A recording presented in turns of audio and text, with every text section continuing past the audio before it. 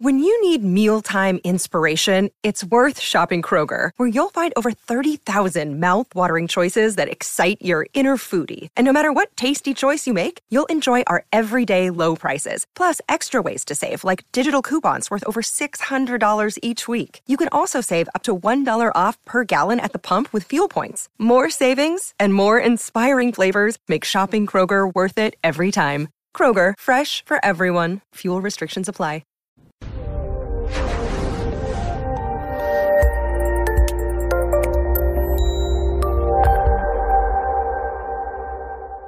Hey there everybody, and welcome to this presentation on 10 tips to address perfectionism and find balance. I'm your host, Dr. Dawn-Elise Snipes. What does perfectionism look like? Well, it can look like different things for different people. For many people, perfectionism is all-consuming.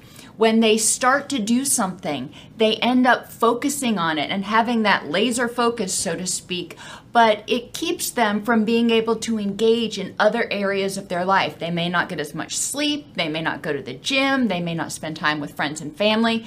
They are doing and focused on their task for an extended period of time. Now, having a laser focus is not necessarily bad.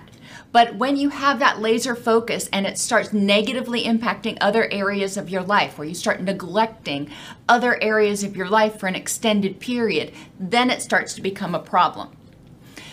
People who are perfectionistic may feel like they're never done. They keep working, they keep revising. They're revising the 15th revision in order to try to get it just a little bit better. And there's definitely something to be said for taking pride in your work. But given the principle of diminishing returns, at a certain point, it's worth calling it. You know, the amount of energy it's going to take to get from being 98% perfect to 100% perfect may not be worth all of the time and energy. People who have perfectionistic tendencies often have difficulty getting started because they are so overwhelmed by the anxiety that comes along with feeling like anything that they do has to be perfect, that they may be paralyzed. A lot of people who have perfectionistic tendencies also tend to impose conditions of self-worth on themselves. If they don't perceive themselves as perfect, they perceive themselves as completely imperfect. And we're going to talk about extreme language in a minute, but it's important to recognize if you are imposing conditions of worth on yourself. And finally, people who are perfectionistic are often self-conscious. They may feel like other people are evaluating them as harshly as they're evaluating themselves. They may feel guilty if they do something that's not absolutely perfect because they feel like they have let other people down. So perfectionism has a lot of different presentations depending on the person. How does perfectionism impact people? Well, we'll use the PACER method to examine that. Physically, perfectionism often keeps people in a state of high anxiety, or it keeps them from getting enough sleep. So they're getting worn down. They are neglecting their physical health, and they are staying anxious and agitated and restless. Affectively, when people are perfectionistic, a lot of times it is hard for them to relax because they always think that they need to be working on improving something, perfecting something. So it's hard for them to relax and enjoy themselves. It's hard for them to do anything that is recreational because it becomes competitive, whether it's video games or golf or tennis or running or even going to the gym. Instead of being able to enjoy something for what it is, they feel like they have to be perfect at it. Cognitively, perfectionists have difficulty focusing, and I know that sounds counterintuitive, but when they become so immersed in whatever it is that they're trying to perfect. Sometimes they can get overwhelmed, and when they're overwhelmed, it's hard to think clearly. When they're anxious, when any of us are anxious, and we've got a bunch of adrenaline coursing through our system, it can be hard to make good decisions. It can be hard to think clearly and think creatively and flexibly. So cognitively, perfectionism actually tends to work against people. Environmentally, when people are perfectionistic, a lot of times they have difficulty creating an environment that's warm and welcoming and invites other people to be there to be supportive. So a lot of times environmentally, their place, their personal environment is filled with tension, it's filled with stress, and it's often filled with whatever they happen to be focusing on at that moment. Now, some people can be perfectionistic in terms of their environment, housekeeping. They may keep it so you could do, not literally, but figuratively, you could do surgery on their kitchen floor. But it is important to recognize that people's environment, when they're perfectionistic, does get impacted. And relationally, when people are perfectionistic, as I mentioned on the last slide, a lot of times they attach conditions of worth to their perfection. So if they feel imperfect, they may feel unworthy. They may have a low self-esteem. They may have difficulty connecting with others because they feel guilty if they are less than perfect. They may be too exhausted from their perfectionistic strivings to engage with other people and nurture those relationships. So perfectionism can also have a negative impact on relationships. And of course, people can be perfectionistic in their relationships too, and feel like if this relationship is not perfect, then it's not worth doing. There are a lot of issues that may contribute to people developing a sense of perfectionism, but we're going to talk about 10 tips to address perfectionism. First, explore and address your fears and judgments about imperfection. If you're imperfect, what are you afraid is going to happen? Are you afraid that people will abandon you if you make a mistake? Are you afraid that people will reject you if you are less than perfect, or if what you do is less than perfect?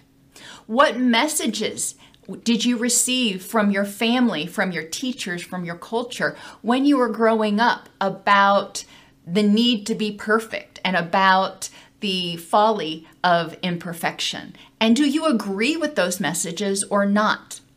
When you examine those messages, think to yourself, is this something that I want to pass on to my children? Is this something that I would tell a child? And figure out if those beliefs, if those mores are actually helpful or hurtful. Number 2, and I say this in a lot of my videos because it is a huge component of the PACER method, define your rich and meaningful life. Know what it is you want out of life, because once you know what your goal is, then you can more effectively identify ways to use your energy in a meaningful fashion to move towards those goals, which takes us to committing to purposeful action.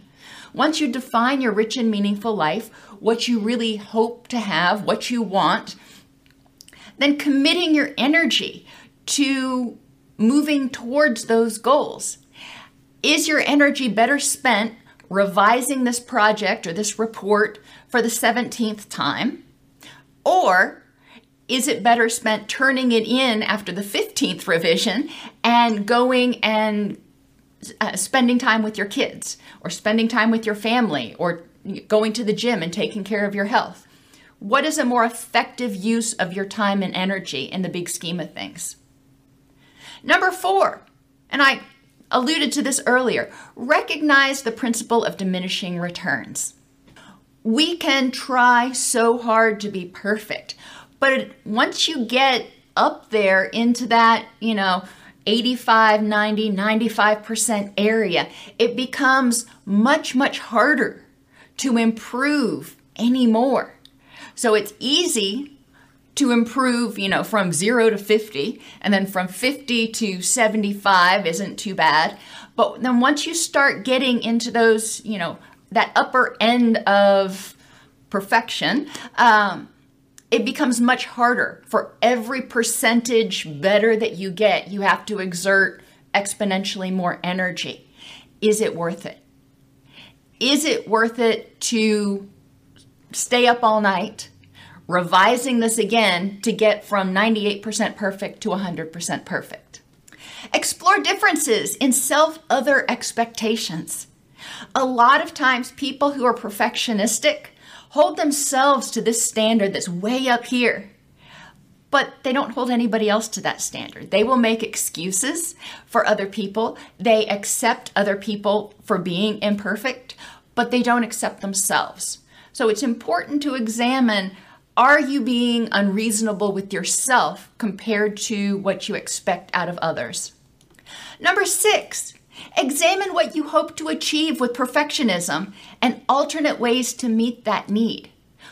What are you hoping? We already talked about what your fears are, but if you're hoping to achieve acceptance, if you're hoping to achieve love, if you're hoping to achieve, financial independence, whatever it is with perfectionism, are there alternate ways to meet that need that allow you to use your energy to enhance every area of your life instead of having to devote all of your energy and all of your time every single day to that one sliver of what is important in your rich and meaningful life?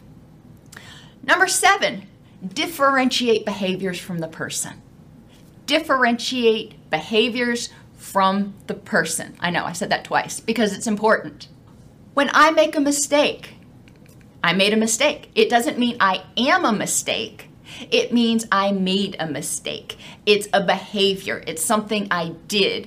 When I fall, when I, do whatever I do that is imperfect, that is a behavior. That is not who I am. That is a behavior at a moment in time. Could I have done it more perfectly at another moment in time? Well, maybe. But that issue, whatever it was that I failed at, was a behavior that I did at that moment in time. Now, I may look at it and figure out ways that I could improve that behavior, like studying for a final exam. How could I improve that in the future so I do better on my exam? But that doesn't mean that I'm stupid or a bad student. That means that day, that weekend, I did not engage in the best study behaviors, or I did not do my best work. That doesn't have an impact on who I am as a person. Number 8, restructure extreme language. And this is really important. Perfectionists tend to be very extreme.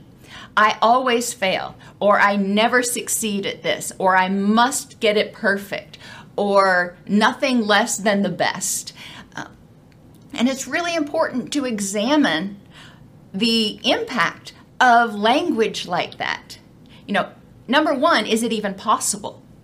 And number 2, assuming it's possible, what are the limits on that? Can you do something perfectly? We just got out of or finished watching the Olympics. And yes, people can do things perfectly. They can get a 10. It doesn't mean they're going to get a 10 every time they execute that routine. It means at that point in time, they got a 10. We can strive to do it.